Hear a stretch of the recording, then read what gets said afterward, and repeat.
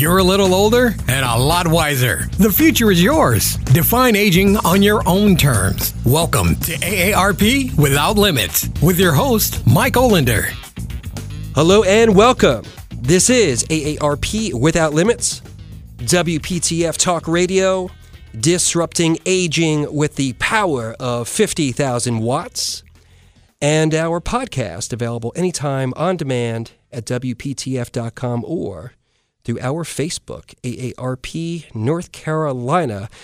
Got a great program for you today, folks. Lee Covington, CEO and Director of Senior Services Incorporated of Winston-Salem and Forsyth County, is here to talk to us about their exciting new Intergenerational Center for Arts and Wellness. But first, ladies and gentlemen, as always, we begin with our esteemed production engineer here, Mr. Jason Kong. Jason, how you doing today, my friend? I'm doing wonderful, Mike. Life is good. How are you? I have to say, we are in this alternative studio space here at WPTF.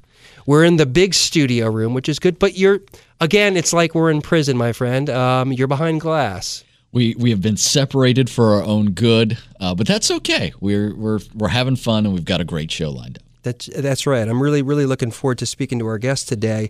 Before we bring him in, I wanted to share something with you, Jason. As you know, I am at no loss for words. I can be quite chatty, hence the fact that I'm behind the microphone here with you every week. But we had AARP had a big meeting in Washington, D.C. Staff from all around the country got together in D.C., and they had an opportunity to hear from Jim Vanderhei. That name ring a bell to you at all? That sounds familiar. Yeah, he makes his rounds through the media circuits, usually talking about politics. He used to be the CEO of Politico, and I believe he was one of the founders of Axios. Wow. Yeah, which is big. And by the way, a little fun fact here about Politico. I didn't know this, but I know it was started back right before the 2008 presidential race, so that would have been in like 2007, and then it sold for more than $1 billion in 2021. That's incredible. It is amazing to me because most people don't know what Politico is, right? I mean, people who follow it do. Right. And who, I think most people don't even know who Jim Vanderhei is. But anyway, I thought that was an interesting fun fact. But anyway, Axios, a lot of people know what Axios is. And he spoke at this AARP conference, and the topic was this title of his book, which is Smart Brevity, The Power of Saying More with Less. And I have to say, Jason, we had a staff meeting and we were debriefing about what the experience in D.C. was like. And one of our members of our team had purchased the book and passed it around to everybody. And I took a look at it and I was like, wow, this is something that I really, really could use. It's a relatively light read, and it really focuses on trying to have your message stand out in today's, day and age of so many distractions and news feeds and just so much information. As you know, we're just bombarded in so many different ways with so many different types of information. It's really, really hard, to keep to know. To absorb the information that you're getting, right? It's almost like people are we're kind of like social engineering ourselves to have ADHD in a way, right? It's just so much. And I started reading this book and I noticed something that was really disturbing, Jason. I'm having trouble reading books these days. Wow. I used to read a lot. Mm-hmm. And then, you get busy, maybe you do it less. And I found that one of the effects of all this social media, and again, the bombardment of the news feeds and all this stuff going on, that for me to sit down and read a book and to stay focused on it really takes a tremendous amount of attention. And ironically, I was doing it with this book, which is about like how to really simplify your consumption, your delivery of your message, and also how you, as a consumer, receive, what are our preferences. So that's really got me on a new mission as we at AARP do our work. And we're always constantly trying to tell the story of the work that we're doing. We're always trying to highlight the stories of individuals out there who are defining aging on their own terms, of partners and organizations out there that are really making a difference and really making life better for people 50 and older and their families.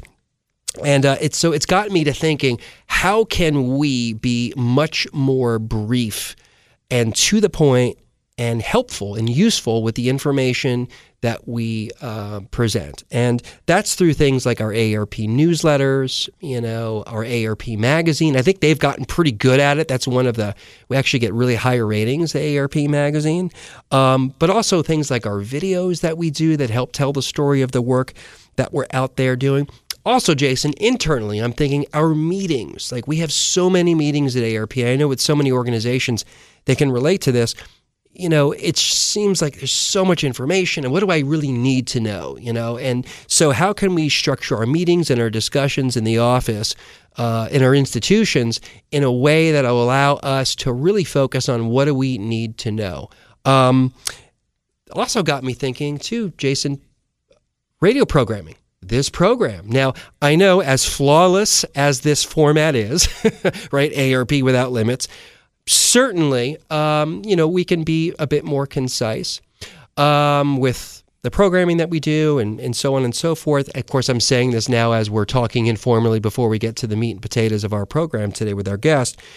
But then that got me thinking, well, are there exceptions? Are there, what types of information and programming that we do where we don't need to be brief, where it is important to be informal and to provide information and to provide opportunities for people to connect. And that's why I'm really glad that we have our guest with us today, Jason, because I've known Lee Covington for not that long, a handful of years now.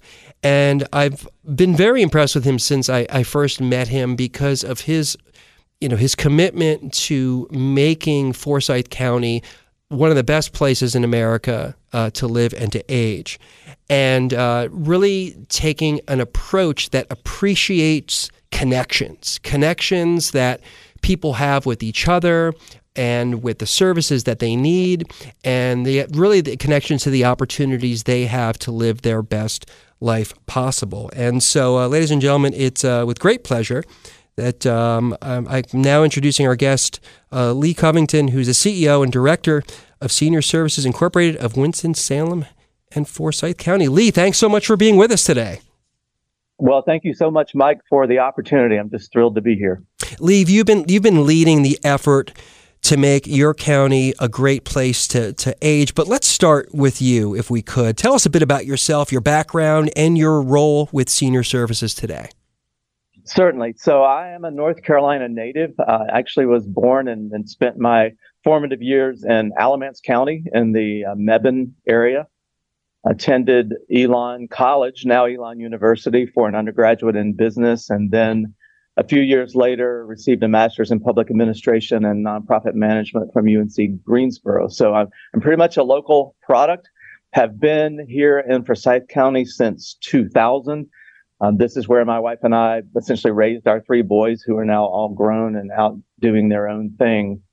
And I actually have an undergraduate degree in finance and spent the first few years post-undergrad in the banking industry, and decided after 4 years that, that probably wasn't the best fit for me for a number of reasons. I love folks who have made a career in that, and we certainly need them, but that just didn't fit me. And so I was fortunate back in 1990 to really fall into a nonprofit position. Probably wasn't really qualified for it. But they gave me the opportunity, and here I am now, 33 years later, having spent the bulk of my professional career in various nonprofits focused on either maybe the disability world, or most recently here for the last 13, 14 years in the sphere of aging. Well, one thing that has impressed me, Lee, with the approach that you've taken there in Forsyth County has been your outreach to large private entities and getting them to commit to helping make the county more age-friendly. Tell us a bit, if you could, about the partnerships that you forged there and how that has helped you create in recent years. Certainly. So I must give credit to my predecessor, Richard Gottlieb, who was the president and CEO of Senior Services for nearly 36 years. And he had created incredible relationships with the business community, with business and community leaders, and built a tremendous organization that had a great reputation in this community. So to be able to walk in first as his chief operating officer, and then when he chose to retire to move into the president and CEO role, what an incredible gift. So I can't take a lot of credit for where we are today because we've just continued to build on that. I will say that those key business community relationships, Winston-Salem has been the home for a number of national and international nonprofits, folks like Hanes Brands, Reynolds American, BB&T, now Truist, and others. And so those are the folks that back in 2015, and it was at that time, I had just come to the organization. We were conducting a campaign called Aging with Purpose. And that was to raise funds to support some capital items, not building anything, but to replace some aging furniture, things of that nature, but also to support and sustain the core programs of senior services. And as part of a conversation one day with business leaders from 4 of those key businesses, they said, it'd really be nice if we could elevate the topic of aging here in Forsyth County. We would really be interested in supporting that. We'll give you the funds to do that. Can you come up with a plan? And so we said, absolutely. We began meeting with not only our own internal partners, but representatives from each of those 4 organizations, developed kind of a strategic plan about how we would elevate the topic of aging. That led us to a community-wide randomized telephone survey of more than 1,000 older adults that covered folks in every single zip code across the county. And that was followed by 21 community conversations, again, in every part of Forsyth County, where we gathered a treasure trove of data. That data was then analyzed, reported back out to the community through a series of community meetings and conversations. And then the real work began of developing what is now known as Age-Friendly Forsyth. And that was designed initially to build on all of that incredible data that we had, but to bring partnering organizations, in addition to those business entities that were there from the beginning, funding the initiative, but to bring other organizations together who could be part of those strategic conversations. That has led to Forsyth becoming one of the part of the Age-Friendly Network, the ARP Age-Friendly Network, and we continue that work. One of the things that we did initially was create a self-funded strategy where those partners were all putting some funding on the table to help support the administrative and backbone work. And we all know that this work doesn't just happen. It takes a lot of initiative and a lot of intentionality. And another thing that we did from the very beginning is ensure that the voice of older adults was at the center of everything we did. And we created a community engagement council, again, representing all parts of the county. Those folks have come together regularly, and they are helping us to move this initiative forward. Obviously, COVID messed all that up for a while. And like most situations, we got through it, and we're continuing to sort of recover from that. But the initiative continues to move forward, and we're excited about where it is and where it's headed. It's been a very strategic and very thoughtful path for you, and I'm looking forward, after this commercial break, digging into the latest development there.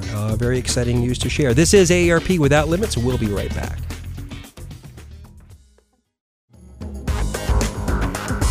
And we are back.